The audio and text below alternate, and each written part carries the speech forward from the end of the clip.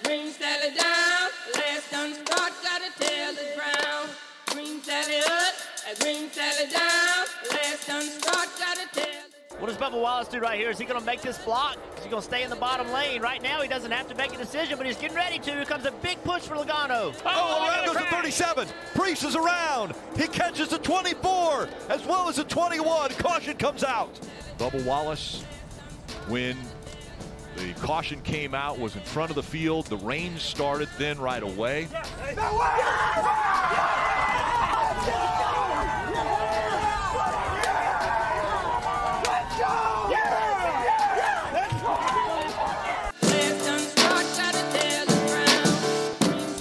Welcome back to the Full Tank with Phil podcast, the first ever podcast about gambling on NASCAR. We've got a jam-packed episode this week once again, and it's a cutoff race. So we're going to start this week's episode by taking a quick look back. How could we not look back at Talladega? What a weekend. So we're going to see how we did, talk about what happened for anyone that's living under a rock. Then, main focus of this episode, the Roval at Charlotte. It's a cutoff playoff race. We're going to talk about all of our types of picks, winners, finishing position, props, head-to-heads. Everything is involved this week. And then we are treated to a visit from Jordan Maccabee of FantasyRacingOnline.com. He is back. He's a visitor that has come through many times this year, and he's back. We're going to talk a lot about daily fantasy. He is the king of DFS, and we're going to pick his brain about how to put together a roster this week, amongst many other things. So we're happy to have Jordan on once again, and he will be at the end of the podcast. So let's take a look back at Talladega. And of course, we have to start with the fact that it's Bubba Wallace's first career win. He was going off at plus 2,500, at least on DraftKings. And I threw a little bit of money on Bubba on Sunday before the race got postponed and ended up kind of saving me. We'll get to our bets in just a second. But obviously, historic win. A lot of people, in the NASCAR world saying it was fixed because of the rain.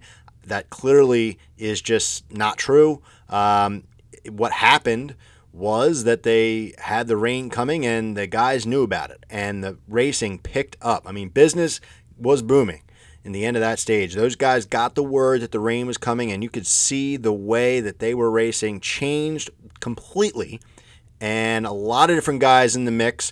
We saw some great racing. Christopher Bell up front. We saw Denny Hamlin kind of leading Christopher Bell along, kind of coaching him through that, being his pusher there, and random guys like jumping up to the front, trying to take advantage of it, while Bubba Wallace was the one who survived, got a little bit bailed out by the wreck that happened there. Only two real wrecks that took place, and the one with Ryan Preece, as we'll talk about in a second, was the one that ended the race. And, overall, I'd say that it was great. Bubba won. A lot of media attention on NASCAR. First African-American driver in 60-plus years to have that happen. So, yeah, big deal for NASCAR. I won a little bit of money on him, even though I talked about going against him in a head-to-head matchup. I did sprinkle some money on some random guys like that. But I did feel a little bit gypped. I mean, the rain coming really sucked. The delay to Monday sucked, and then to have the rain get cut short, it definitely sucks. And all that NASCAR Twitter really turns to talk about then, after, the conversations of, oh, well, this was just fixed because it was Bubba. After all of that stuff got squashed because there was a huge downpour that took place, basically NASCAR made the right call. After that all subsided, then it just turns to, well, why does this track not have lights? And I think that's really what it comes down to. I mean, I don't know how you can have a playoff race shortened and feel good about that. Shortened because of rain or weather. You should have lights. In order to be a playoff track, the requirement should be you have lights. And I think a lot of people feel the same way. I'm kind of preaching to the choir, I'm assuming. especially when we see how cool it is at Daytona, I don't know why they're holding out. I mean, I know it would be really expensive to do at Talladega. It's such a big track, but we can't have this moving forward. It just doesn't make sense to me how anybody in NASCAR would be feeling comfortable with, the rain. I mean, they made the right call, like we said, from all the circumstances. Yes, they decided to call it. It made sense, downpoured, etc. But if you have lights on that racetrack, you still might be able to get that in 10 o'clock at night because it's a playoff race. We need to see it play out to its fullest, to run the full race. So that is clearly where a lot of people on social media were going with this, and I couldn't agree more. So because we didn't get that full race in, even though I had a little bit of money on the money line winner, I still felt a little bit gypped there. So that I just can't really seem to get over because I just love Talladega so much. I just love watching it. I don't want to see it halfway. I want to see it all the way to the end. So our picks struggled a little bit, that we called out on the podcast last week. We just missed. I think we called out Logano as somebody, and he was up there at the end there. But money line pick, obviously we didn't take Bubba. He was a long shot. We missed him in the head-to-head matchup. Tyler Reddick didn't get a chance to even fight for it because he got wrecked earlier in the race. Ryan Preece, I was loving him. He was just dominating for our top 20. He gets wrecked at the very end. No fault of either of those two guys, and I just called it out on Instagram. We got Talladega. Derek, our guy who's been on here a few times for the face-off, he messaged me and said, hey, we need a shirt that says, I got Talladega. Because our parlays got Talladega. I mean, it sucks when your guy gets wrecked for no reason, no fault of his own. And that is, what to expect. But it doesn't make it any easier to swallow. So, those picks, they definitely hurt. We had Logano, though, for a top 5. We called him out to win the race, but also his odds, plus 140 for a top 5. So that was a little good. We went 2-1 in the head-to-head matchups.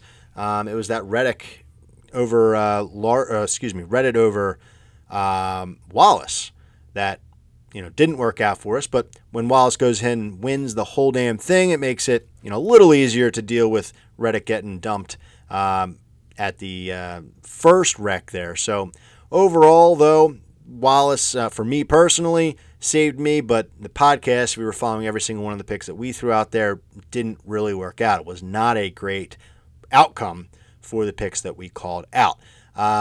The other races, the truck race and Xfinity, I mean, we had guys, first-time winners in all 3 races.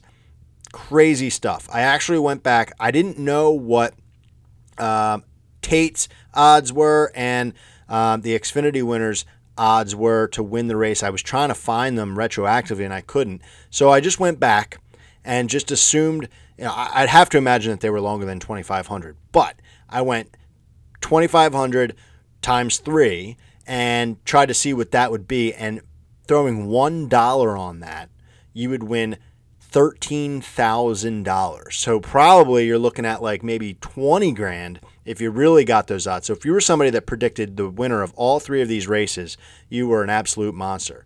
We had our guy Nick out there tag us in an Instagram story before the Cup race with the 2 random winners from the trucks and Xfinity.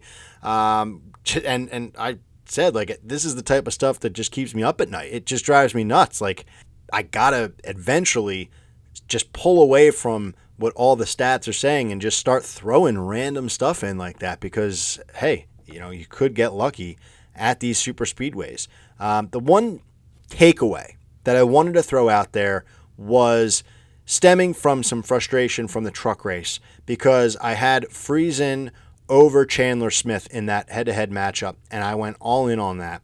And Smith wrecked earlier, and then Friesen's up there in the top 3, and the announcers are jocking him, pretty hard and saying it's Friesen season. Playoff is Friesen season. I was like, oh my God, please no. And then sure enough, they jinxed him, and he gets wrecked. So because Smith was able to continue, Friesen went to the pit road and ended up going to the garage. He gets beat by Smith. Now, I want to compare that to what happened with Larson, right? Because both guys are competing for a championship, and this is the difference, right? Friesen, I'm not going to bet on him the rest of the year. I'm just so rubbed the wrong way because you've got two guys who are top 4 for the championship, and both guys get wrecked. Larson got wrecked early. Friesen got wrecked later, maybe with like 15 laps to go. But both guys went to pit road, and Larson's team was able to get him back out on that racetrack to keep running laps so that, if there was an opportunity, if that race ran full, he would have earned even more points than he did. Meanwhile, Friesen's team, he took that car, or that truck, down pit road. That was driving. And then they did something to it to make it not drivable. They had to take it to the garage. And the announcers and, Fox did not put any more attention onto him other than saying, okay, well, he's in the garage now. That to me is a championship difference. How can you take a vehicle that was able to get from the wreck to pit road? He was flying, like he was moving. And then all of a sudden he pulls out of pit road and he can't do it anymore. That drove me absolutely up a wall. You got to get your driver back out on that racetrack. I know it's sour grapes because we lost the bet, but to me, that's the difference. You got Larson. He's competing for a championship. Friesen, now he's below the cut line. And it's well-deserved, in my opinion. Like, how do you fuck that up that bad? It just drives me nuts. So that's a takeaway. Whether it's at a super speedway race or not, it's really championship mentality. And for that reason, I can't take Friesen for the rest of the season. And that's a nice little rhyme there to close out my rant. So great stuff at Talladega all around. If you're a fan of new winners and wonky stuff, congrats to Bubba Wallace, obviously. First career win. McDonald's getting back on the board. First time since like 94. Pretty wild stat there. So all around Talladega, produced some good racing. Just wish we saw more of it. So now, moving ahead to the Roval. This is the third race in the round of 12 for the Cup Series, the cutoff race. And let's take a look at the track stats to kick some things off. They're not many. 3 races in the history of the Charlotte Roval. So if you're a newer fan of NASCAR, you've seen all of these. The winner has started on the pole 0 times. 1 time, the winner has started in the top 5. Starting in the top 10, it's been twice. Nobody has won starting outside of the top 20. Chase Elliott in 2019 started 19th, so that was the furthest back. So it was Chase won the last 2 races here, as we'll talk about, and Ryan Blaney won the first race, so just 2 winners here. Looking at road courses overall in NASCAR to give you kind of more of a foundation from what you're used to talking about, 77 road course races in the Cup Series history. The winner has started on the pole 15 times. Top 5, 55%. Top 10, it's about 70% of the time they're starting there. And overall, it's only happened 3 times where the winner on a road course has started outside of the top 20. So, Hendrick this year dominating the road course. 4 of the last 6 races this year on road courses. Chase with 2, Larson with 2. Those are the guys. And, Hendrick Motorsports definitely a force this season for, good reason. I mean, they've got the guys who can do it. So this being a cutoff race, we've got guys that are in the back, Byron, Bell, Bowman, the Killer Bees. They're looking to basically go checkers or wreckers. They're going to have to pull something off. So this is a must-win for those guys. Harvick is about -9. I think he has a possibility to maybe point himself in, but he's going to have to really just drive to survive maybe the first half of this race and then kind of see where he is points-wise. And then if it's get up and go, we'll see what happens. But he's the only guy that's really pointable. The other 3 guys, they're going to have to do something crazy. So that'll be, pretty interesting to see how that plays out. Now, a slight factor in this race that we're going to have to keep an eye on is weather. We've got some weather in the area all this week, ending kind of Saturday night.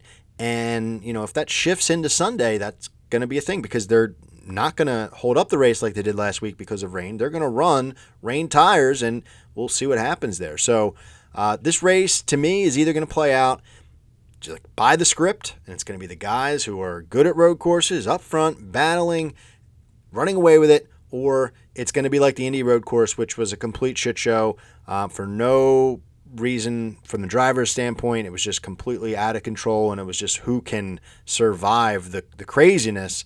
Especially if the weather plays into it, we could see a little bit of that. So the situation that you're looking at now, if you're trying to talk about, who to take this week, it's just heavy favorites and then looking at some long shots. So we're going to talk about both of those types of categories here. Now, when you hear us breaking down the different drivers and the different bets this week, I'm going to be calling out the stats for the Roval. Even though there's only been 3 races here, I think that's building up a good enough sample size of things to talk about. And then also road course races this year. We've done that pretty much, as we've gotten more to go off of, they become more valuable. So we've got the road course stats this year as well. So without further ado, let's start talking winners. And there's only one place to start, everybody, and I think we all know it. You'd be silly not to start with Chase Elliott. He's going off at plus 220 on DraftKings right now. He starts 8th in the field, and this is just the obvious pick. To me, this reminds you of like fantasy football draft, or for me, we got fantasy hockey draft this week. You don't want to do something stupid if you have the first overall pick, right? You just want to do the right thing. You don't want to get crazy, don't want to try to be too cute, and in this scenario, let's not try to be too cute. I mean, it's the Roval. We know who's good here. Why try to outsmart ourselves here? He's the back-to-back champ. He's won the last 2. And the funny thing to me is Chase Elliott must love this playoff structure.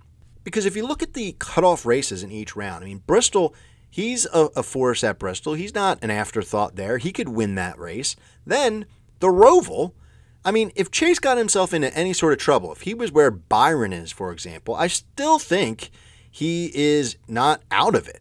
You know what I mean? He's got to feel confident heading into this race. And then after that, it's Martinsville, which he proved last year he can do it under pressure. So Chase Elliott is never out of the championship picture, in my opinion. So he's got to feel really good. Now, he's been here 3 times. He's got 2 wins, 3 top 10 finishes. So really impressive. The other one that he didn't win, he finished 6th. Chase Elliott is first in all stats that matter to me this week. So looking at them in a little bit more detail, his average finish in 3 races at the Roval is first, obviously, 2.7. His driver rating is 124.5. I mean, that's just astronomical, okay? So absolutely monstrous at this racetrack. In 2021, all road courses, his average finish is 5.2. Of course, that's first. Driver rating overall in 6 races, 120.7. That's first. So it's really like, how could you argue this pick, right? How could you go against it? It seems like he's just going to run away with it. And I want to be on the right side of history here if he were to pull this one off. I mean, this is different than the Indy Road Course, which turned into a complete shit show. But we didn't know anything going into that track. It definitely opened itself up to some craziness. Obviously, the stuff that went down there was much more unexpected than we would have thought because it was actually the track that was causing problems. But my point here is we've got a resume on this track, and Chase Elliott is all over it. So you got to love that if you're taking him here plus 220. He just dominates it. 5 top 5 finishes this year on 6 road courses. I mean, they threw the gauntlet at him, NASCAR, right? They said, hey, we're throwing 7 road courses on the schedule. Chase Elliott, let's see what you can do. Are you really going to be a dominant driver still, or has it been kind of fluky in the past? And he has met the challenge. He has answered the bell of those road course races. So I'm all in, plus 220.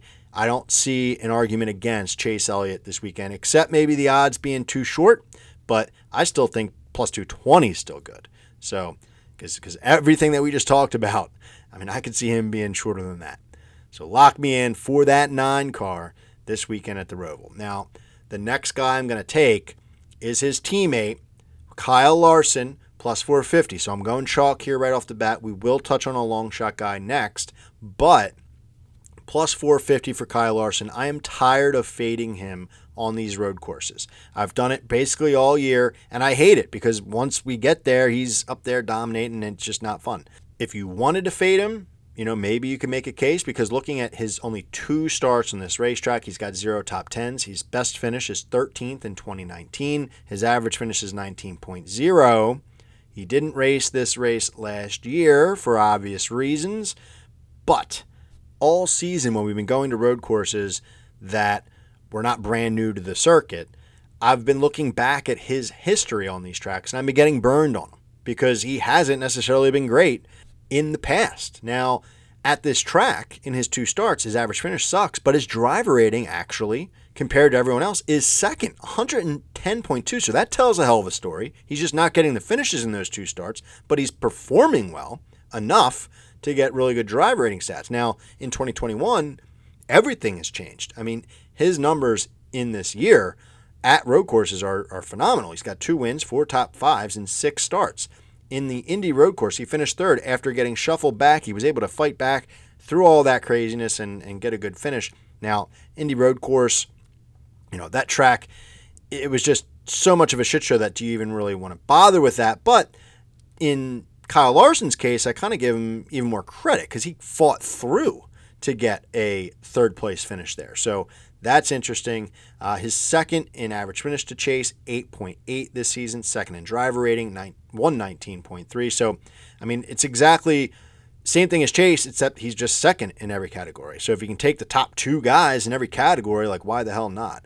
From the season standpoint, right? Just all tracks, not just looking at road courses. He has finished outside of the top 20 only 4 times this season. And 3 out of the 4 times that's happened, he's backed it up the next race with a top 5 finish. So he got 39th place finish last week at Talladega, or, way back. I don't know if it was exactly 39th, but the point is he's outside of the top 20 from the Talladega race because he wrecked early. He is minus 200 to finish in the top 5, and maybe a better bet, minus 110 to finish top 3. All of those things should be, in consideration here. But plus 450, I still think that's pretty good. So you kind of have to hope something happens to Chase in that one if you're taking Larson there. But, this is, again, if Larson's up front, the race is playing out kind of as scripted, and then it's just a battle between teammates there for the win. So plus 450 in the 5 car, lock me down on that one. Now, my long shot pick, there's a bunch of different guys kind of all shuffled up here, and you probably get into a bunch of them. But I'm going to call out Kurt Busch, plus 2,800. I mean, that's just such a monster number. It's got my attention. It's my long shot pick of the week. If you want to fade it, fine. You don't have to take it. I mean, it's just really a no bet at this point. But 3 starts at the Roval, and he's got 2 top 5 finishes. So he's plus 400 to finish in the top 5. He's done it 2 out of 3 times. Like, that's an interesting bet I'm definitely going to take as well. Plus 400 for the top 5 finish. But at the Roval in 3 starts, his average finish is 9.7. That's 7th out of everyone. And his driver rating is 9th, 94.2. He's starting 13th this week, and he has improved on his starting position in his last 2 races. Now, the only race that he hasn't improved his starting position on at the Roval, he was starting on the pole the first time we were ever here, and he finished 5th. 2021 road courses, Kurt Busch has been sneaky good. 2 top 5s, 4 top 10s, 5 top 15s. Average finish is 4th, 10.0. Driver rating is 7th. So the fact that I'm trying to make here is he is within the top 10 in all of the categories that I'm calling out here. There are not a lot of drivers other than Chase and Larson that you can say that about. But Kurt's one of them. He's in average finish and driver rating for both the Roval and road courses in 2021. So you're saying plus 2,800, you got a guy who's just kind of consistently there. If you do get guys just missing the first turn and going into the wall at the Roval, who's going to be Johnny on the spot? Well, it's going to be somebody like Kurt Busch, who's a veteran, who's proven that he's just kind of there, and he's able to put himself in good position to get good finishes. So if the chaos does happen, I would like a guy like Kurt to be there. So it all makes sense to me in that sense. He's in the ballpark stat-wise, so that to me is worth the look. He's minus 110 to finish in the top 10. I think that's a lock. Just kind of throwing in some random bets here. That to me, for all the stats that we just ripped off, is a must bet. And last week at Talladega, I mentioned how, once business started picking up there when the rain was, imminent, he was one of the guys that jumped out to the front. Like, he was, crushing it and ended up kind of being a part of the Bubba win, pushing his teammate or his future teammate next year at some capacity there towards the end of that race. But he came out of nowhere, and he got a good finish out of that race. So he's got some positive momentum all around. You got to love everything that's in Kurt Busch's aura right now heading into the Roval. So, hey, 2,800, I'll take it. And he's also going head-to-head versus Ross Chastain. That's a bet that I'll probably look to throw in like a race day parlay. I'm definitely leaning towards that. I haven't looked into Ross as much, but I really do like Kurt as a super, super long shot there. So we'll see if we can get back-to-back long shot winners here with Bubba and Kurt, future teammates. So to recap the picks to win, Chase, of course, plus 220, Larson plus 450, and Kurt plus 2,800. Lock them in. Truex Jr. is going to be aggressive. Denny Hamlin out front. Aggressive goes around. So now let's get to some props and finishing position picks. And I'm going to start with a team winner pick. All right. So I called out some guys from other teams, but I want to touch on something that just really has my attention. And that is Team Penske. You can pick them to win the race. Now, to give you some sort of, starting point here, Hendrick is the odds-on favorite, plus 100 to win the race for that team. So you're getting all four of those guys, which I think, really in the scheme of things, anybody on that team could get it done. So that could be a fun little throw-in for you, some insurance in case Chase or Larson don't get it done and maybe it's a teammate of theirs. But the pick that I wanted to call out was Penske. They're plus 950. I look at this bet each week, and I can never remember a team that has a legit shot of winning the race being so crazy. Like, plus 950 to me is a must bet. You're getting all three of those guys for that value. I mean, their individual values are definitely crazy. Like Keselowski's plus 4,000. They're giving him zero respect. But the other guys, like Blaney and Logano, anywhere from like plus 1,400 to plus 2,500. I mean, those guys individually, I feel like there's value there. But as a group, plus 950 to get all three of them cheering for them. To me, that makes a lot of sense. I mean, they've got 5 top 5s together combined on the road courses this year. Logano and Blaney, they're 3rd and 4th for average finish at the Roval in the 3 races that we've had there. And at the driver rating stat for the Roval, all 3 of these guys are 6, 7, and 8. So we're talking about drivers who legitimately have a shot to win. We're not talking about some random asshole. We're talking about Penske. And, Blaney was our inaugural winner here. Now, I know he was kind of Johnny on the spot, but hell, that might have to be what you need to be. So that, to me, is just so disrespectful. I don't understand where they're concocting that. I mean, they're giving these guys individually some long shot odds, so I guess it stems off of that. But, hey, lock me in. If you're looking for a nice little prop, you get all 3 of those guys and get to kick back and have some fun with it. So lock me in for that one for sure. Now, for finishing position, I already touched on Kurt Busch, minus 110 for the top 10. I'll call out 2 more here. Chase Briscoe, he's minus 105 to finish in the top 10. In 2021, he has 3 top 10 finishes in 6 races, so 50-50 chance here. As far as his stats are concerned, average finish this year on road courses, 16.0. That's good enough for 12th out of everyone.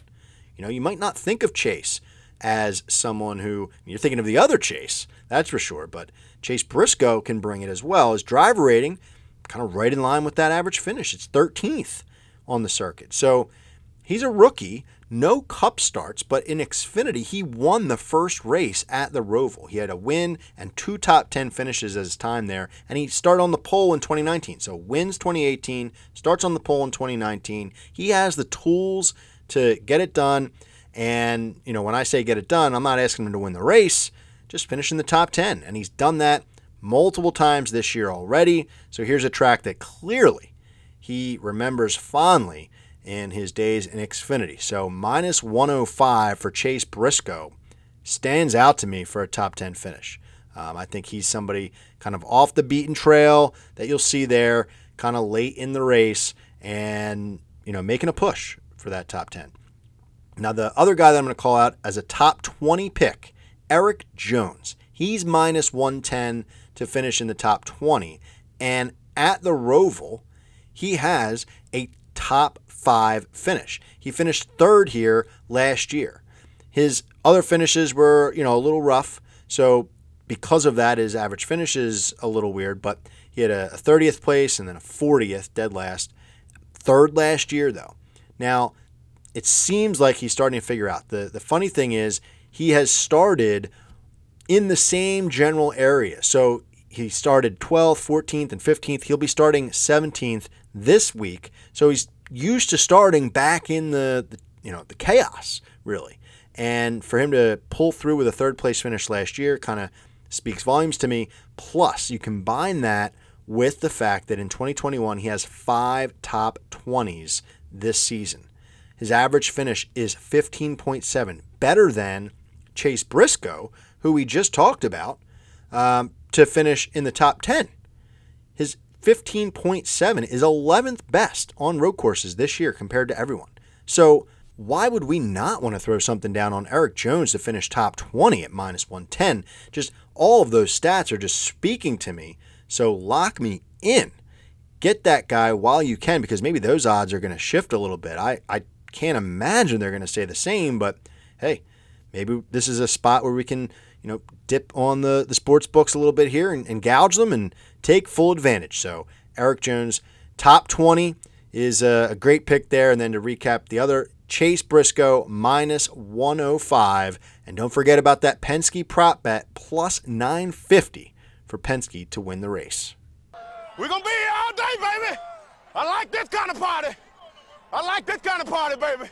Let's talk about some head-to-head matchups, shall we? Because I'm really loving them this week. And what we're going to do, actually, I'm going to break these down now for you, talk about who I like in these matchups. And then when I'm talking with Jordan in a little bit, we're going to get his opinion on them. So rather than do the face-off sort of thing, we're going to see if Jordan is in line with my thoughts or if he has a different opinion on any of these. So I'm excited to see what he feels about it, because sometimes it's fun to get different opinions on the same bets. I can tell you I love when I'm, on a certain driver or a certain bet, and then through social media or, whatever, I kind of see that other people are feeling the same way. That makes me feel all warm and fuzzy. So we'll see what happens here in a bit with Jordan, but let's break them down a little bit. I'm going to start with Alex Bowman, minus 120, going up against Kevin Harvick, the underdog, plus 100.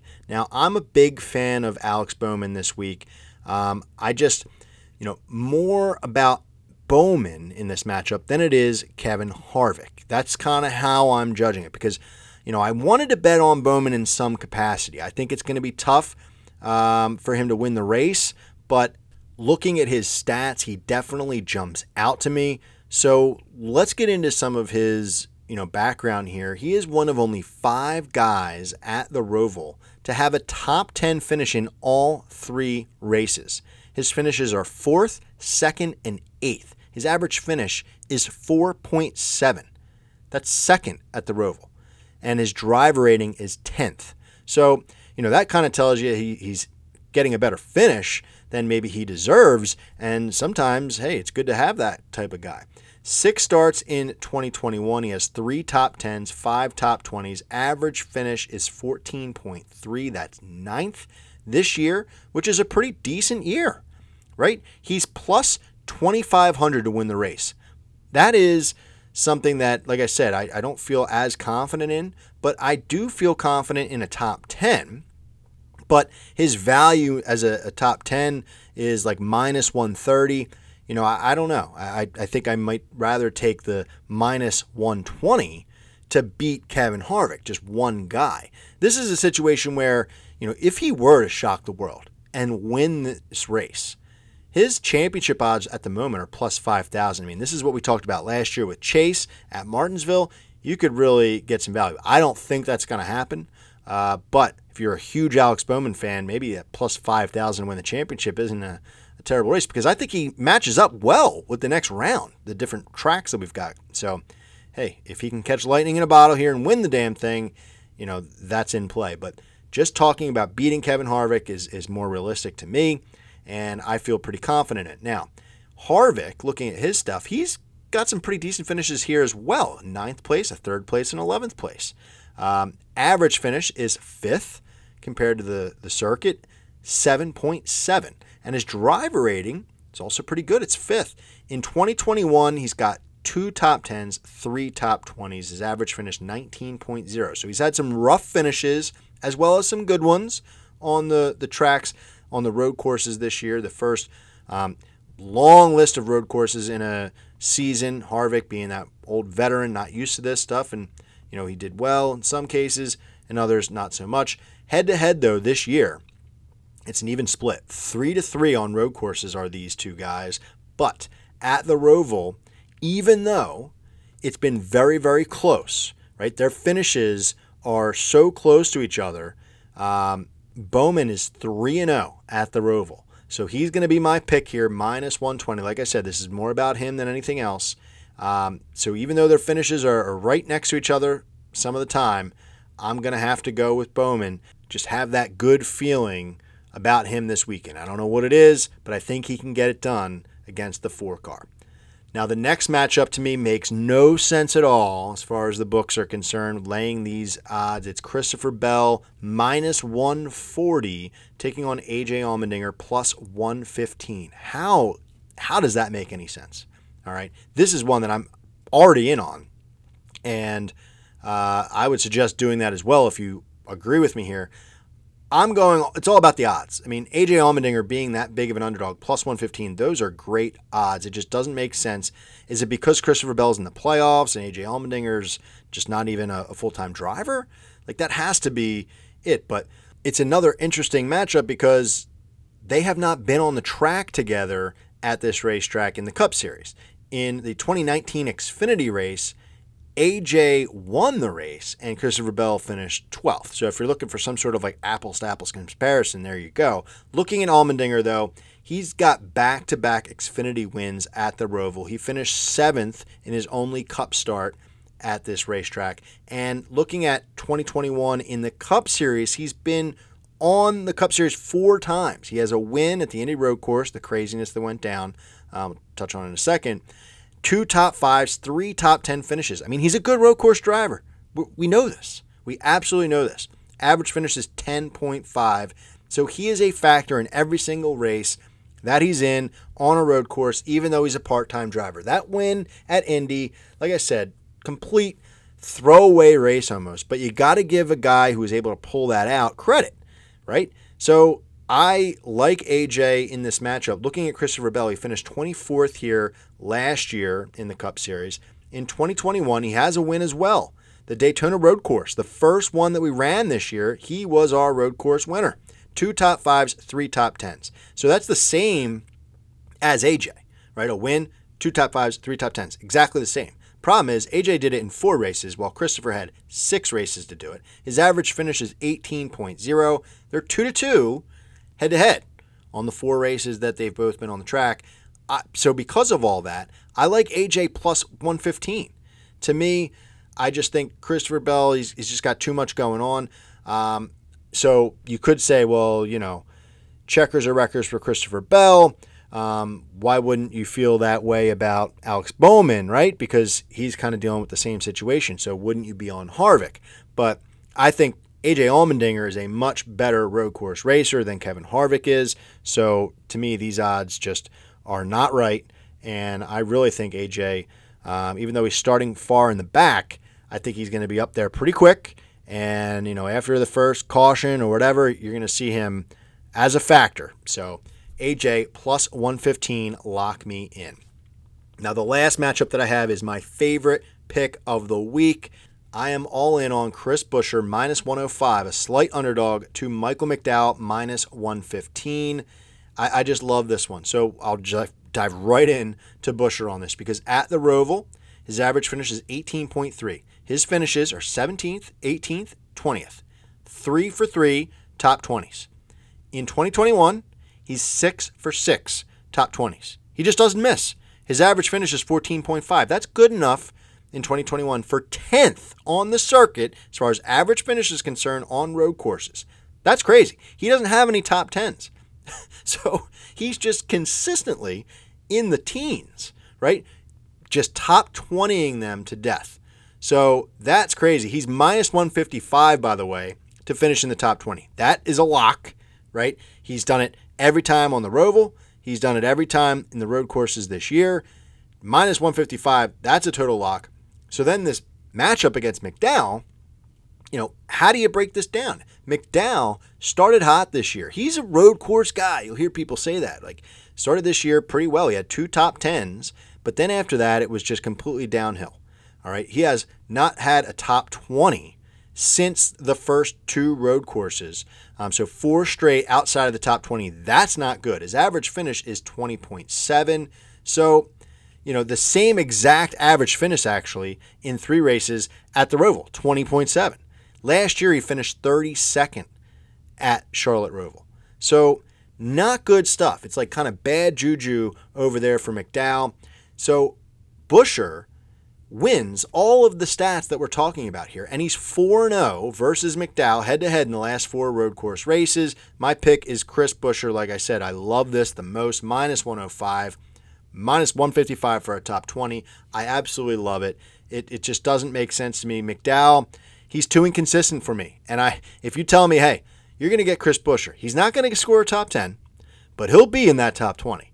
I will take that all day and night and just say, all right, Michael McDowell, beat that 14th place finish, 17th place finish, whatever the case. See if you can go out and get it done. So I'll take Chris Buescher all day. So recapping my head-to-head matchups here, I'm taking Alex Bowman, minus 120 over Kevin Harvick. AJ Allmendinger, the big-time underdog for now, plus 115 over Christopher Bell. And Chris Buescher, minus 105 over Michael McDowell. Lock me in and let's get it done. Now, is there anyone out there who wants to go fast? Anybody? I want to go fast.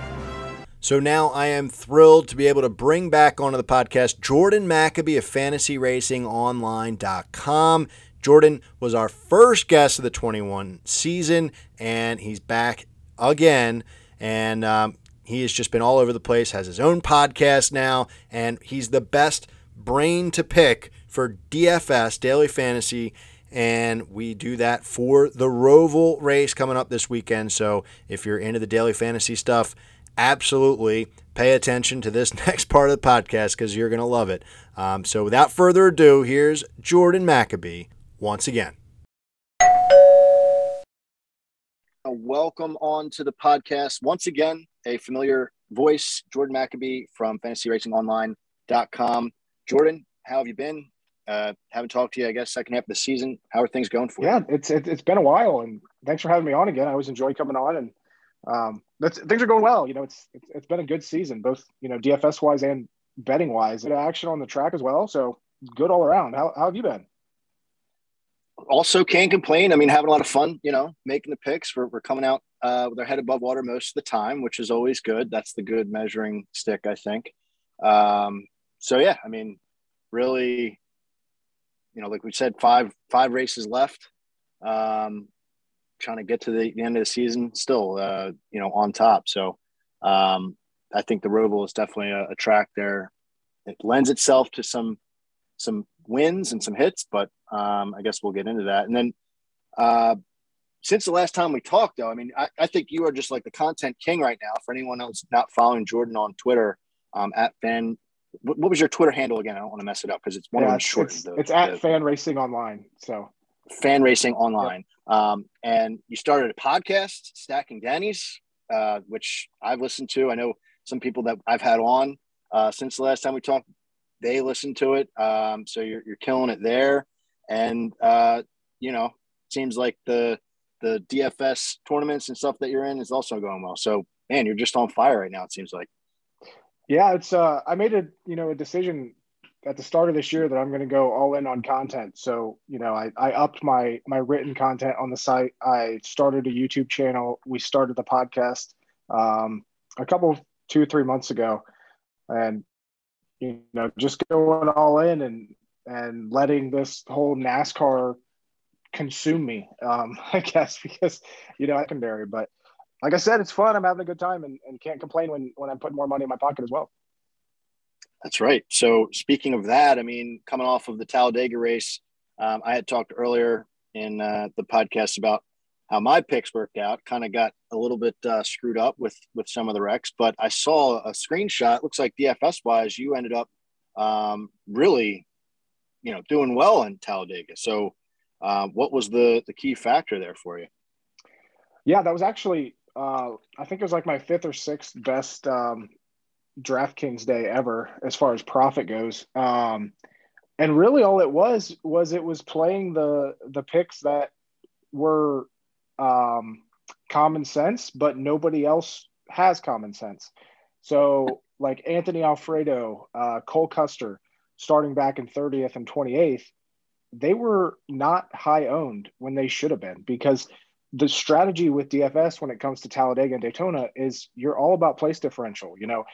Anthony Alfredo moving up 12 positions, even to 18th, is better than Denny Hamlin finishing 10th, starting first.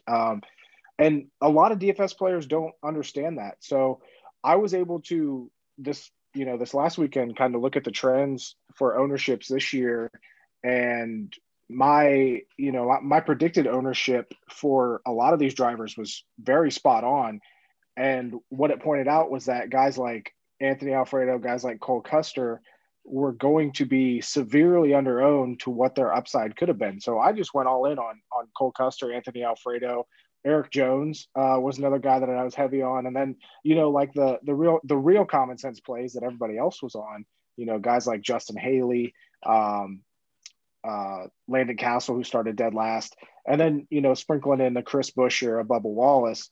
And yeah, so I'd say my biggest advantage this last weekend was I had a lot of luck on my side, but I also had common sense. So you were predicting what the ownership would be, and then kind of looking at some of what you thought would be lower ownership guys and just going in on all of them to try to play the opposite of what everybody else is going to play, and then just cross your fingers that they're not swept up in anything. Exactly. Guys that make sense too. Like, you're not just idiots. So, for example, like a lot of drivers at Daytona Talladega people that play DFS go by the names, and they go by guys that have a good track record. So, for example, like Corey LaJoie, very good super speedway racer, has a very good track record. He was starting 29th.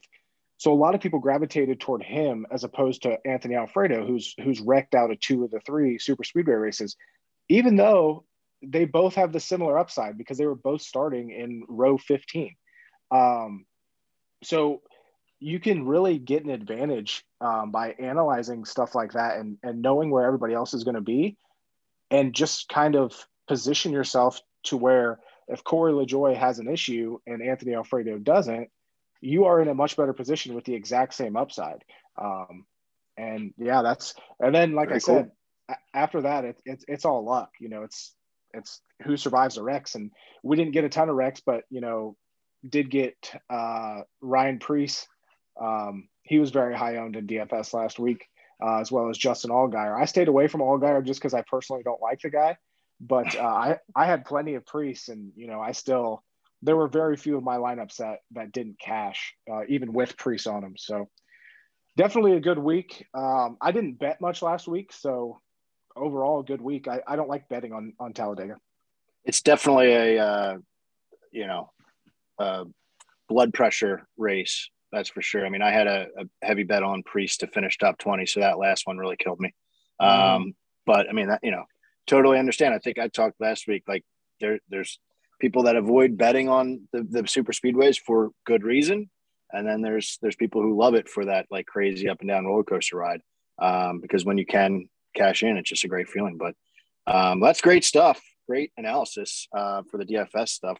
So real quick, before we get to that, for the Roval playoff picture, just kind of ask you point blank, do you think anybody in the bottom 4 is going to make it in?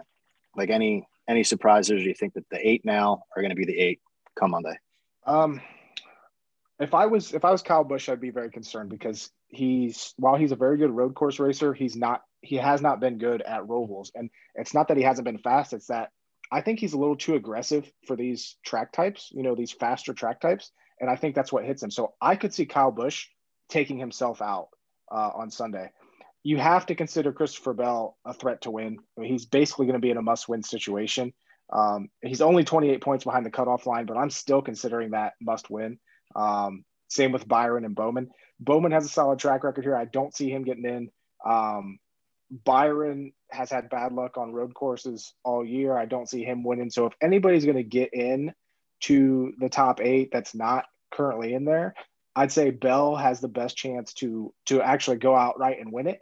And maybe, Kyle Busch slips out just because of how he performs at these Rovals, and either Kevin Harvick or Bell then points in. But as far as, trying to definitively say that this top 8 is going to change, I don't think it's going to change. I think we have the 8 that we're going to have for the next round, and this is going to be a pretty uneventful Sunday at Charlotte. But, I thought the same thing at Daytona Road Course this year. I thought the same thing at Indy Road Course, and we know what happened there. There was just complete shit shows. So anything can definitely happen. I mean, we've seen in this race, the entire field overdrive turn 1, or that's what the narrative is. But I'm 95% sure there was oil on the track, but still the entire field went into turn 1 with basically no brakes and all slammed into the wall. And we could easily see that again on Sunday.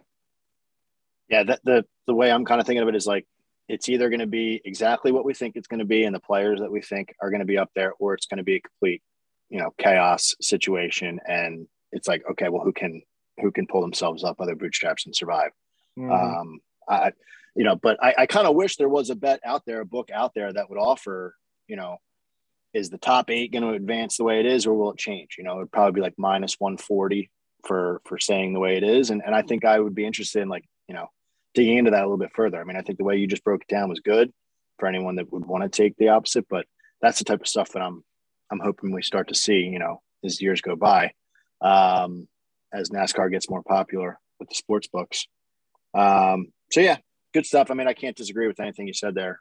I think Bowman has, like you said, track history, and I just don't think he has enough to actually win the race. To shock anyone. So it's probably going to be someone taking themselves out, which would be unfortunate for them. Right. So moving then to DFS, I guess, you are the go-to guy for DFS. That's why I love, talking with you on here. So I like asking just like novice questions and then having you kind of mold it into the right way to go here. So my first question, I hadn't seen, at least on DraftKings, the values out yet. And I know you kind of, predict that stuff. So you might be able to kind of answer based on that. But I'm assuming that based on the odds to win the race, Larson and Elliott are going to be super high priced. My first question to you is it worth, like, in your lineups, do you have to have one of those two guys in it? Or do you stay away from those, what I'd assume be really expensive drivers and go with more of a mid-pack type of roster? What's interesting this week is, road courses are kind of like super speedways where our place differential matters a little bit more because this race is only 109 laps long. So we don't have the dominator points that we typically do at, say, a mile and a half track that's 267 laps, or a short track that's 500 laps. We don't have the dominator points to really make where the Chase Elliott's are a slam dunk play if he's going to go out there and lead the most laps. So as far as, and like you said, we don't have driver salaries yet, and it's going to be really interesting to see how they price these guys because FanDuel's came out a little bit ago and they have Elliott and Larson up top. But going back to place differential, we got guys like AJ Allmendinger starting 33rd, Matt DiBenedetto starting 30th, Tyler Reddick starting 29th, Ross Chastain starting 27th, that all have top 10 finishing potential plus all that place differential. As far as a requirement of Chase Elliott or Kyle Larson to be in a lineup, if everything goes to plan, it should come down to those two. They're the best on road courses this year. Chase Elliott is the best road course racer in this series. With them starting 8th and 10th, I still think they're going to have to be in your lineup. I probably won't have many lineups without one of them, depending on, how salaries are. But I do think that it's still, because they're not starting on the front row, that they're still you're going to need to have plenty of Elliott and or Larson in your lineups this week. And even Truex you can probably throw in there. Because they're assuming going to be in the top 3, top 5, those 5 to 7 points from the differential are that valuable, is what you're saying. Okay. So that makes a ton of sense. And especially, if Chase Elliott goes out and wins, he's probably going to lead about 20 laps. He's going to get fastest laps. He's going to be in the optimal lineup if everything goes to plan. If he has a normal Chase race on Sunday, it's, that's kind of where we're at with road courses and Chase Elliott. His strength on them is absolutely ridiculous. There's a reason that sports books have him as low as like minus 150 or plus 150 this week. It's insane. It's going to take a mechanical issue or something like that for him. But that being said, we did see Christopher Bell outrun Chase earlier this year. Or no, who was it? Was it Blaney at the Clash? I forget. It's been so long ago. I don't remember. Before the preseason race, you mean? Yeah. Yeah, he wasn't on his game in the preseason race. I know Kyle Busch came through. I think it was Blaney that wrecked himself and Chase, and then Kyle Busch came through and win it. And then that's probably right. We saw Christopher Bell win the Daytona road course after all of that jumbled it up. But Chase had the best car in that race. I think he was testing in the preseason race, just testing things out. But he's stupid good at these tracks, and there's no reason to go against him this week, I don't think. So I guess the segue into some of the guys that are more in like the mid salary range, is there any benefit to doing what you were saying a little bit ago with Talladega? And because everybody is going to take Chase, that ownership's going to be super high. So you avoid that in some lineups on purpose and just kind of cross your fingers that, maybe something happens to him. Is that a play at all, or does that, translate into the Roval, or is that not really something that you're worried about? It's it'd be a lot easier to take that risk if we were still at Talladega, but with it being Charlotte, the Roval, I don't think it's going to be very smart to take that. Obviously, in maybe like a single entry contest, where Chase Elliott's ownership is going to be even higher than it would be in a general tournament, there's an opportunity there to maybe, I might do that once or twice.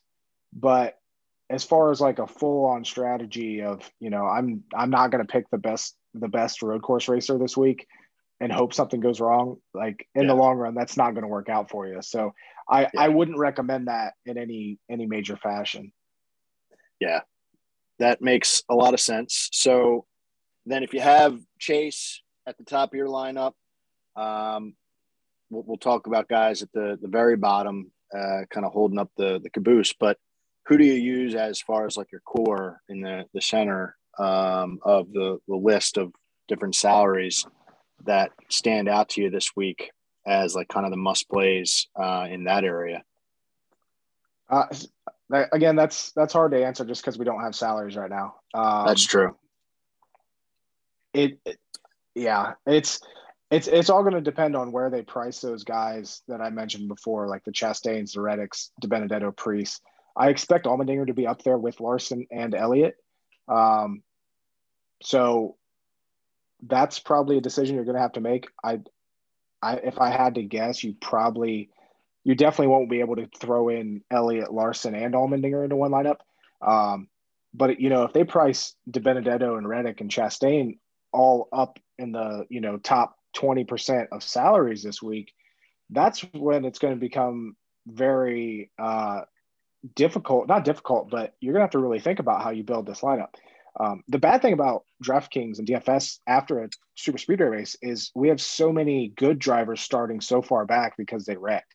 And it makes the DFS slate super, like, you just have to, everyone ends up pretty much on a very similar build. And then you're either all splitting the prizes or something crazy happens and, you're done because, Chase Elliott wrecks out or something. But as far as, like some of the guys that I think are going to be lower priced and still be good plays, I always like Chris Buescher at road courses. He hasn't finished worse than 20th at a road course since I think 2016. Like, it's been like a ton of he was driving for a front row the last time he hasn't finished top 20. Same with Michael McDowell. He's always been strong on road courses. Chase Briscoe's a go-to guy for me on road courses. Some of those guys in the mid-range that don't have the super high upside with place differentials from their starting spot is probably going to be where you need to make your decisions this week. Even Austin Dillon starting 14th is going to be, someone that probably needs to be on your radar, because even though his road course history is awful, he's better this year. And so I think it's going to come down to guys like that, guys like Chase Briscoe, Michael McDowell, Chris Buescher, Austin Dillon, and go from there. For you to be saying that about Austin Dillon, I think is a pretty big deal from our conversations in the past. But looking at his stats this year, I mean, he's got 4 top 15. So I would imagine that is pretty decent on road courses. So that's a pretty big improvement from the last few years for him. So what you're saying rings true. And one thing you have to remember this week when you're looking at the road course data, when you're throwing it all together, Indy road course, as far as I'm concerned, you can take Indy road course and completely throw that out. Like, don't even look at it, because everything was so screwed up in that race from the curb incidents that it's, to me, I'm literally not even looking at that data this week. It's not in any of my observations. I'm not even referencing it. And kind of the same way with Circuit of the Americas, just because it was in the rain. And, we had those wrecks, and it was just, it's not good data like we have from Sonoma, like we have from Road America, like we have from Watkins Glen.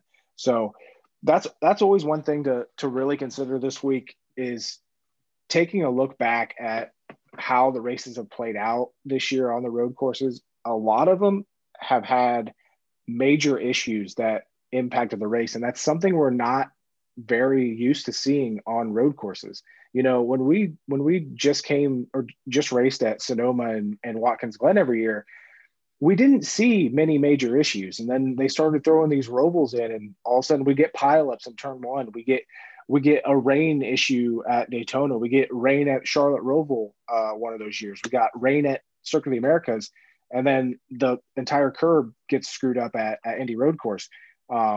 Just major incidents that kind of, especially at Indy, like I said, renders that data completely useless. So always take all that with a grain of salt, and it might be beneficial, even though we've had 6 road course races this year, to still lean somewhat heavily on the road courses of previous years, because that's just kind of what we're dealing with right now. That's a really good point. And it's funny because, I use different websites that I can kind of filter through, but I do have my own like spreadsheets that I keep track of some things on. And I didn't even put the Indy Road Course stats in there for that reason. It just wasn't worth my time. I mean, I think you give credit to people like Allmendinger for kind of being there and being able to get it done in the end. Like, there's something to be said about that. But as far as he was kind of a throw in anyway. He's not even a full-time driver. So when you're looking at the full-time guys, to me, like you said, it's not even worth the time to dig into that and enter that input. So makes a lot of sense. Now, I mean, kind of tracking the weather a little bit. It's funny that you mentioned the rain at the Roval. It looks like it's going to potentially rain Saturday at the moment. And you never know. I mean, that could leak into Sunday, and then all of a sudden we are looking at a rain situation. And then at that point, like, do you go back to Circuit of the Americas and see who was able to handle the rain or past rain situations? I don't think it holds too much weight, but I, for one, like, I know a lot of NASCAR fans like want to see them go in the rain. I don't like that as a gambler. I want to see them race on the track that we're, kind of breaking down the way it's been and the way we're thinking about it. If rain gets involved, it just kind of messes everything up, in my opinion. I don't know if you enjoy the rain element that comes with road coursing lately, or if you feel the same way. To answer your first question about, the Circuit of the Americas data, I don't know if I'd go back and particularly look at the data. I would go back and watch the race, watch a replay of the race and specifically watch who was better when it was raining. I think that'll give you a lot more, and just do an eye test on them, because I think that'll give you a very good indication of who could be better if this thing does rain. As far as, my mindset, if the rain comes or if the rain's in the forecast, I hate it. I don't like it at all. And if it does, like, if there's even like a 30% chance of rain on Sunday, I'm probably going to not play DraftKings, anywhere near my normal amount. And I've kind of been scaling back lately anyway, as far as how much I played. Like the Las Vegas race, I put in one lineup, and I don't know why, but I loved it. Like, I had no stress. I was able to just kind of enjoy the weekend. And I don't know if it was like just me getting old or what, but it wasn't bad. So I used to be where, like, I could never take a weekend off. I always have to go for the gold. Whereas now it's like, if I'm not feeling it this weekend, I'm just not feeling it. If the rain is going to come and throw another wrench into this, you know what? I'll hit them next week at Kansas or Texas or wherever we're at, and just go from there. That's where I'm at. It makes sense that looking at it, pulling it up, it looks like it's going to rain tomorrow, Friday, 55 on Saturday, and it drops to 25 Sunday, but you never know. It could start to leak into Sunday. So it's definitely something that I'm keeping my eye on. I just saw a lot of memes like last week with Talladega. It's like NASCAR fans posting like, why can't this be next week? Like, why? Yeah. This person has no money on the race. Like, doesn't make any sense.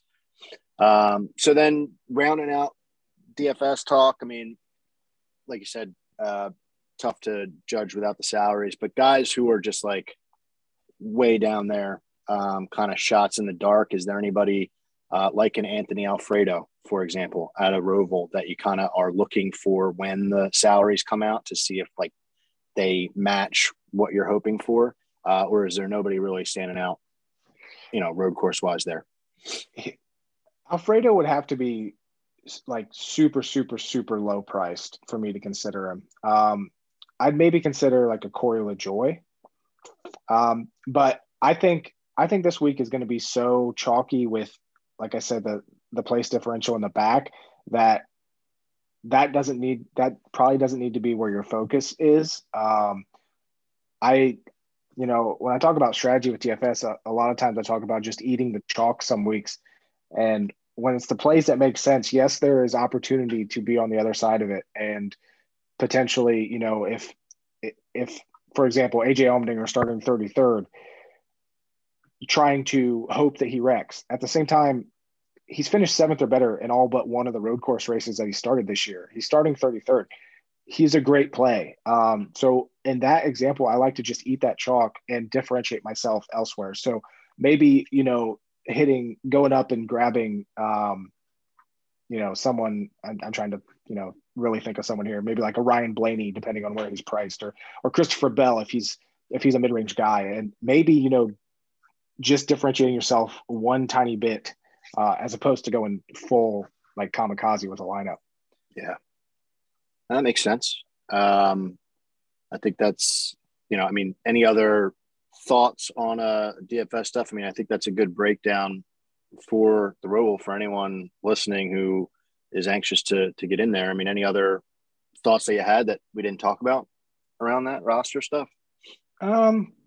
Probably not. My rule of thumb actually is most of the races after super speedways, because of how the starting lineup ends up being, my general advice is don't play as much as you normally do.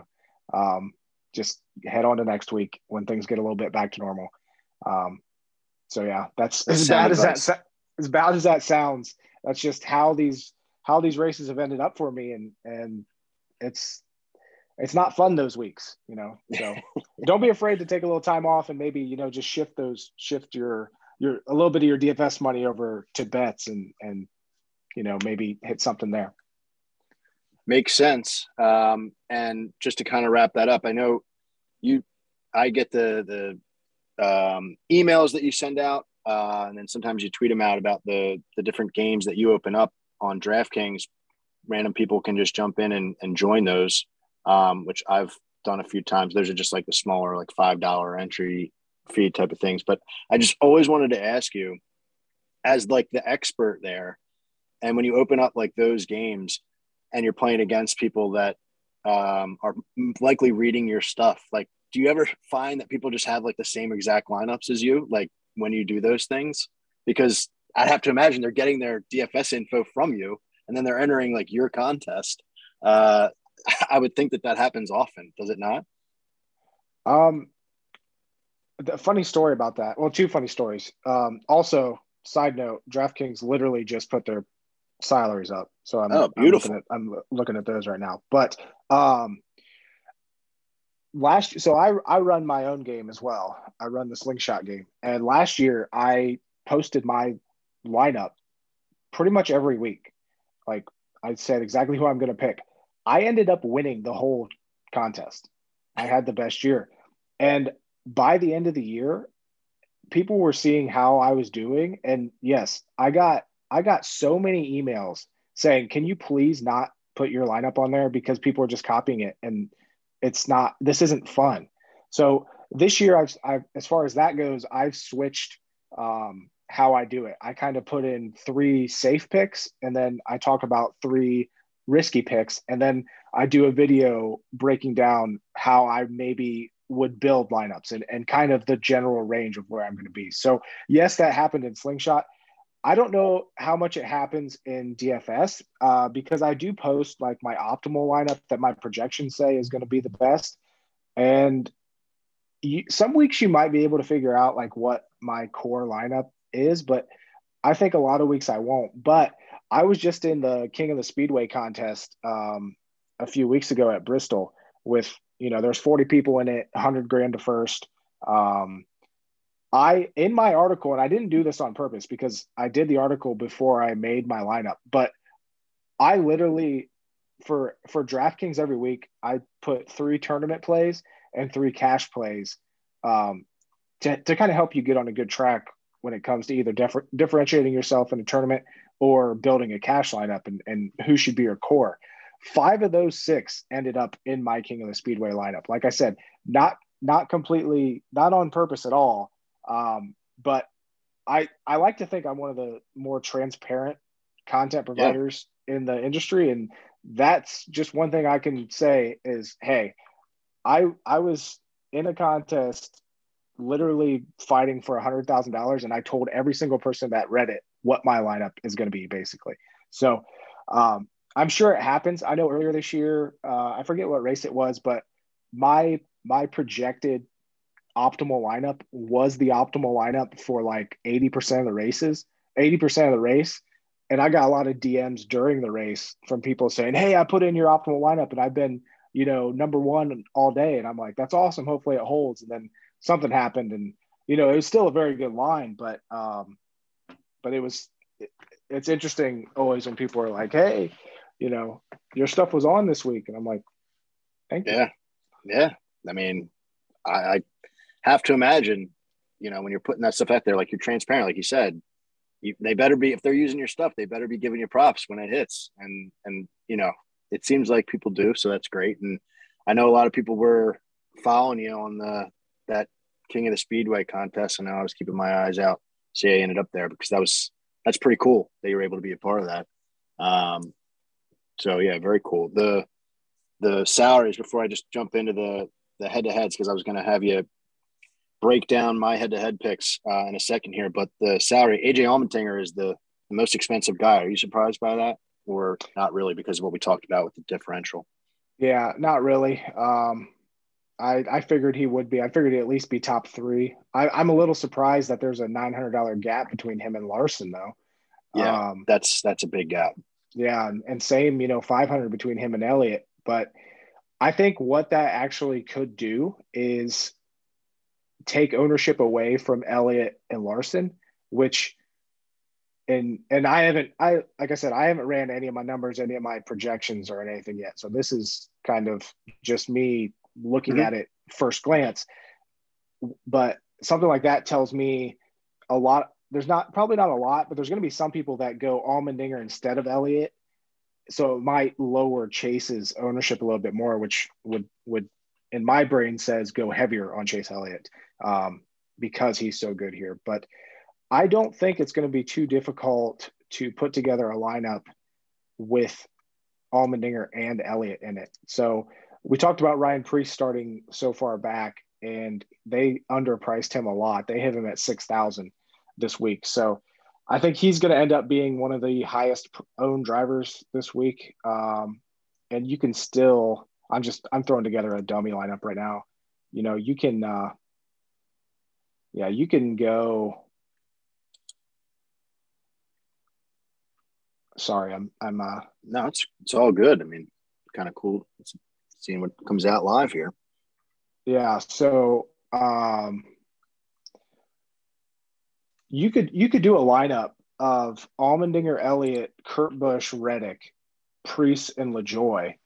And like I said before I run any of my numbers, just at first glance, that's not an awful lineup. Kurt Busch should be top 10. Reddick has plenty of place differential potential. And then Preece and LaJoie, you're just hoping that they don't wreck. And then you got the 2 all-stars with Allmendinger and Elliott. And then with that huge price gap down to Larson, though, if you didn't go Allmendinger, you really have some flexibility then to get some of these guys. But yeah, I think DraftKings, first glance, I think DraftKings did a really good job of pricing this week. Except for Preece. I think too many people are going to be on Ryan Preece this week. But with Ryan Preece and him not being super reliable, that could end up being where you need to differentiate yourself. Is the guy like Ryan Preece that's going to be crazy high owned because of his price? Makes sense. It makes a lot of sense. I mean, looking at his numbers, I mean, he's not a layup, that's for sure. Pretty inconsistent, so it's going to be interesting to see how that plays out, for sure. So pretty cool though. I like that lineup though. You mentioned some guys that I had talked about earlier in the podcast, so I'm happy about that. So transitioning then to sports betting, I've been doing a thing, the Full Tank Face Off, where we come in and we talk about head-to-head matchups and we kind of see who we end up with. Doing a little bit different take on it this week. This time, I had just before we brought you on to the podcast broken down 3 head-to-head matchups, and I was hoping to see if I could read them out to you, and then you give me your gut feel on which one you would go with, and we see if we're aligned or not, and kind of go from there. Does that sound make sense? Yeah, we'll do what my gut says and then what my algorithm says, because I have that pulled up as well. So we'll see. Awesome. We'll see if I align with it. I don't have it memorized, so I won't look at it till after. Okay, that makes it more fun. So the first one is Alex Bowman -120 versus Kevin Harvick +100. And I'll tell you what I chose after you give me your gut. I am going to – you can probably see me right now. I'm looking at my other screen. I'm just looking at a couple data points right now.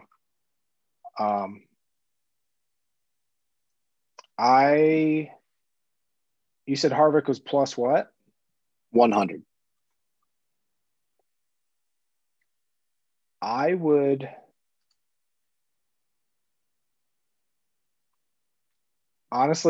go Harvick. Wow. Okay. I went Bowman for all the, positive momentum stuff that he's had at the Roval. But why you go? Because is it the value for Harvick, or are you seeing something in the data?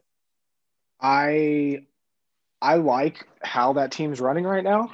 I think Harvick is a solid top 10 road course racer. He hasn't had the greatest luck this year on them, but what I don't like about Bowman this week is he's going to be in win or bring the home thing or bring it home in pieces mode, and I don't like that because I think he's going to have to do some really crazy stuff to get track position, and I don't like a driver having that, being in that position. So I think Bowman is a little overvalued this week based on his people are looking at his track record and thinking he's a slam dunk.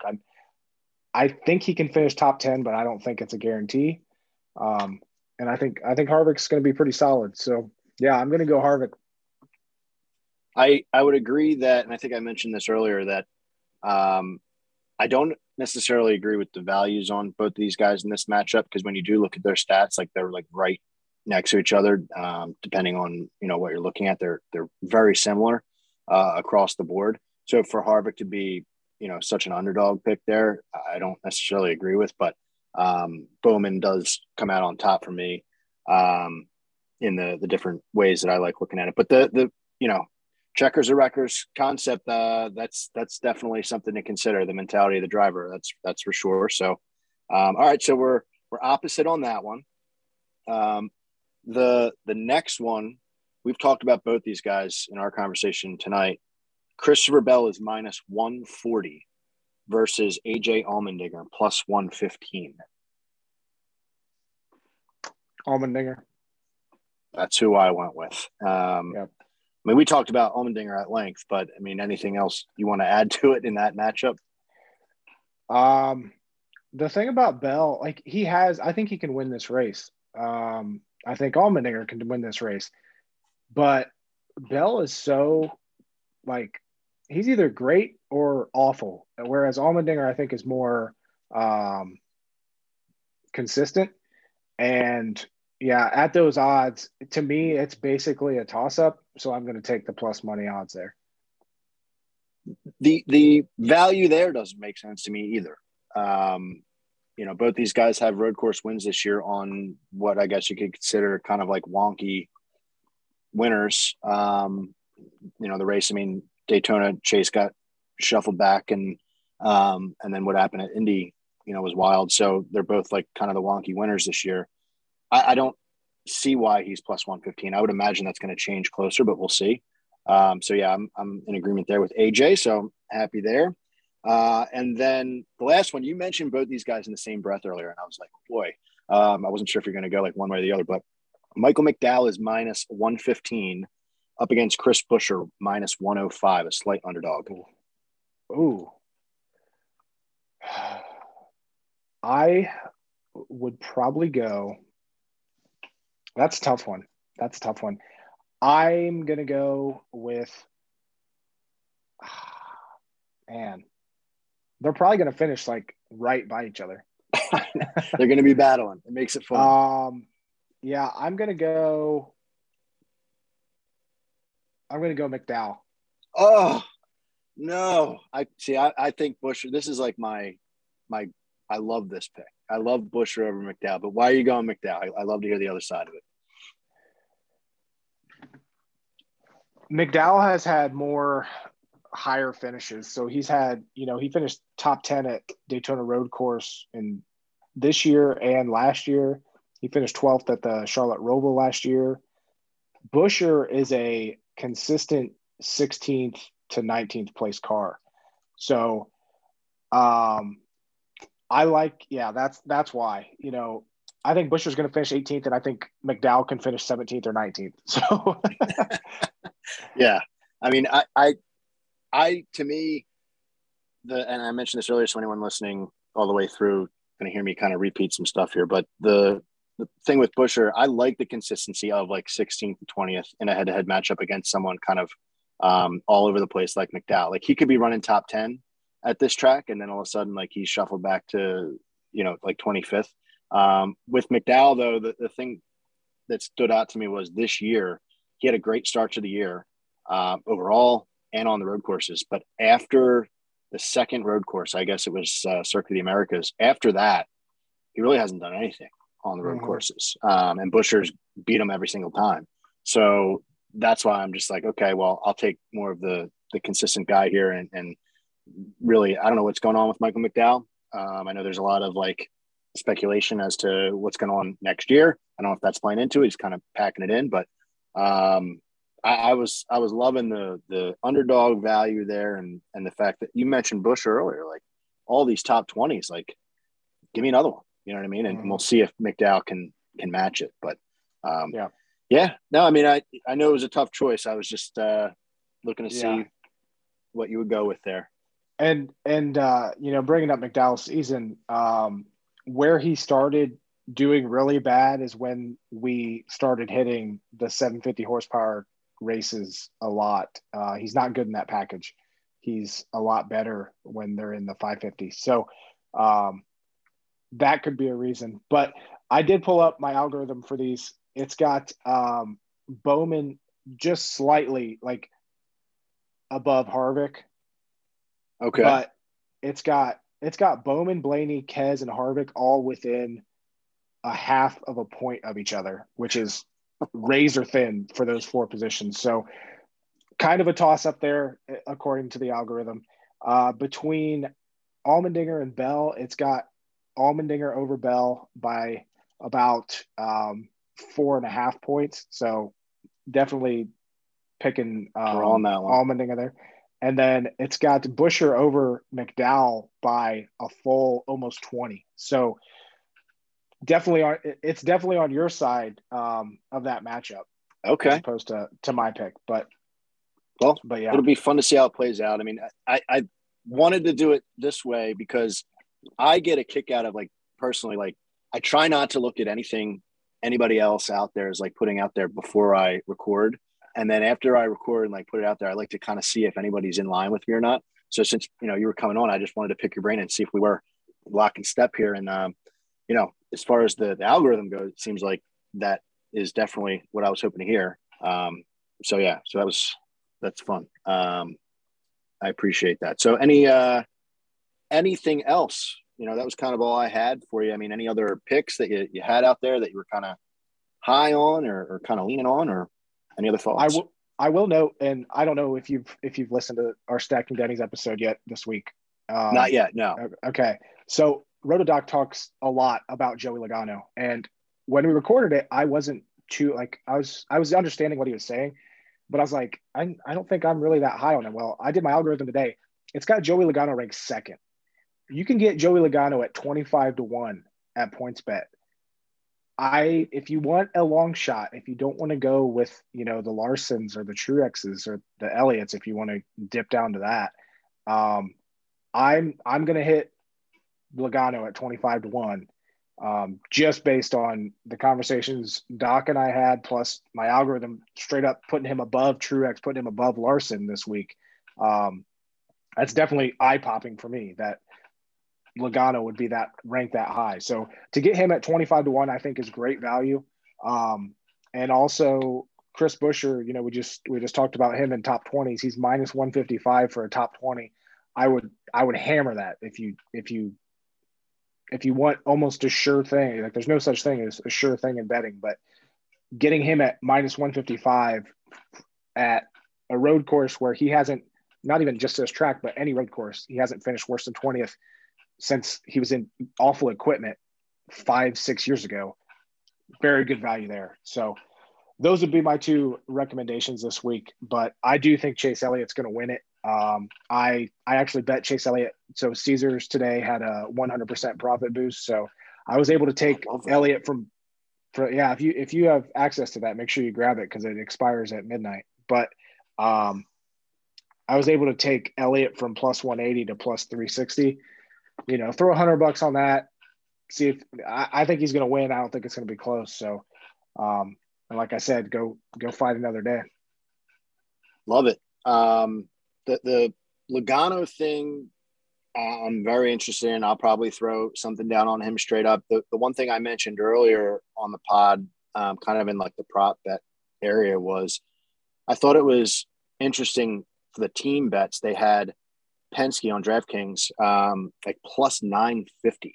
You get all three of those guys for plus 950. I don't remember seeing the odds that crazy, that long in that bet, the team bet. And I don't think, Blaney's won this damn race, and Logano, now that you're saying that, it gives even more, value to taking that kind of 3-man bet there. So I talked about that specifically, not Logano, but that's super interesting. I mean, for him to pop up second as far as the data is concerned, definitely get you perk up.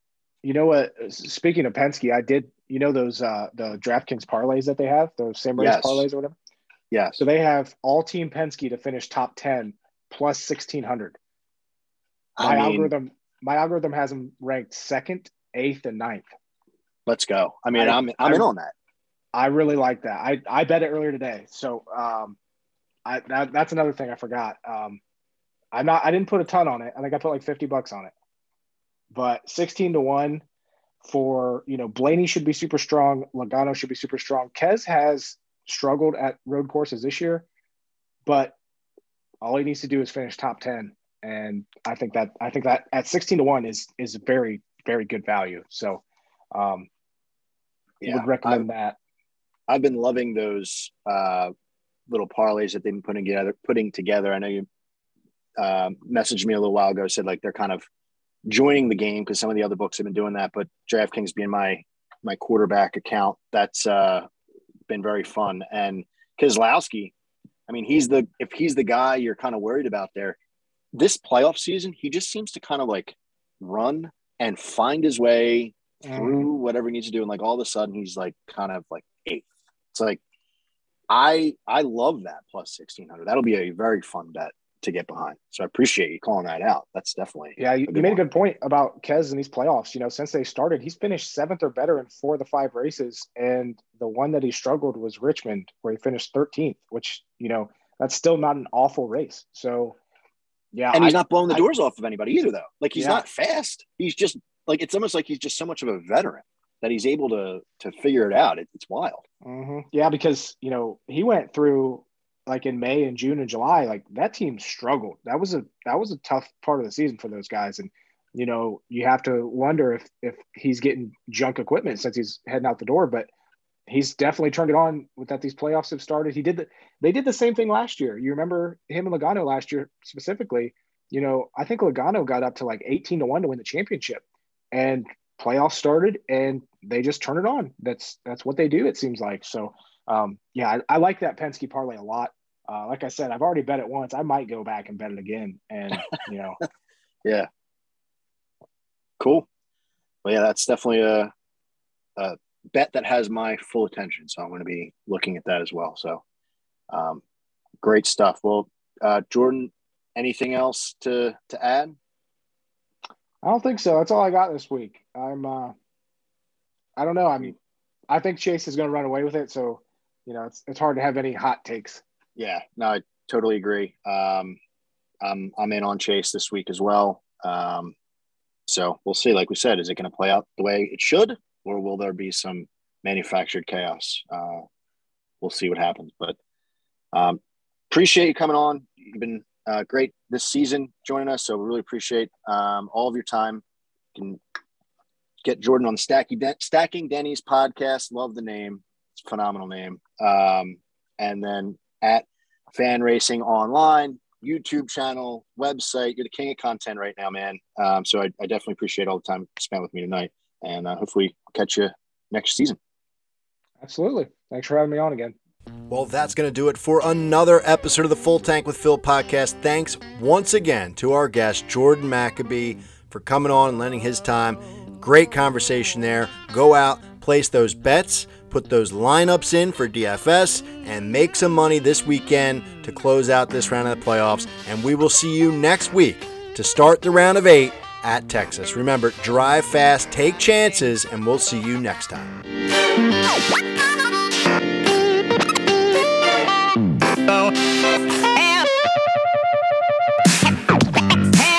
no place to go. Have no place to go. Darling, have no place to go. Have no place to go.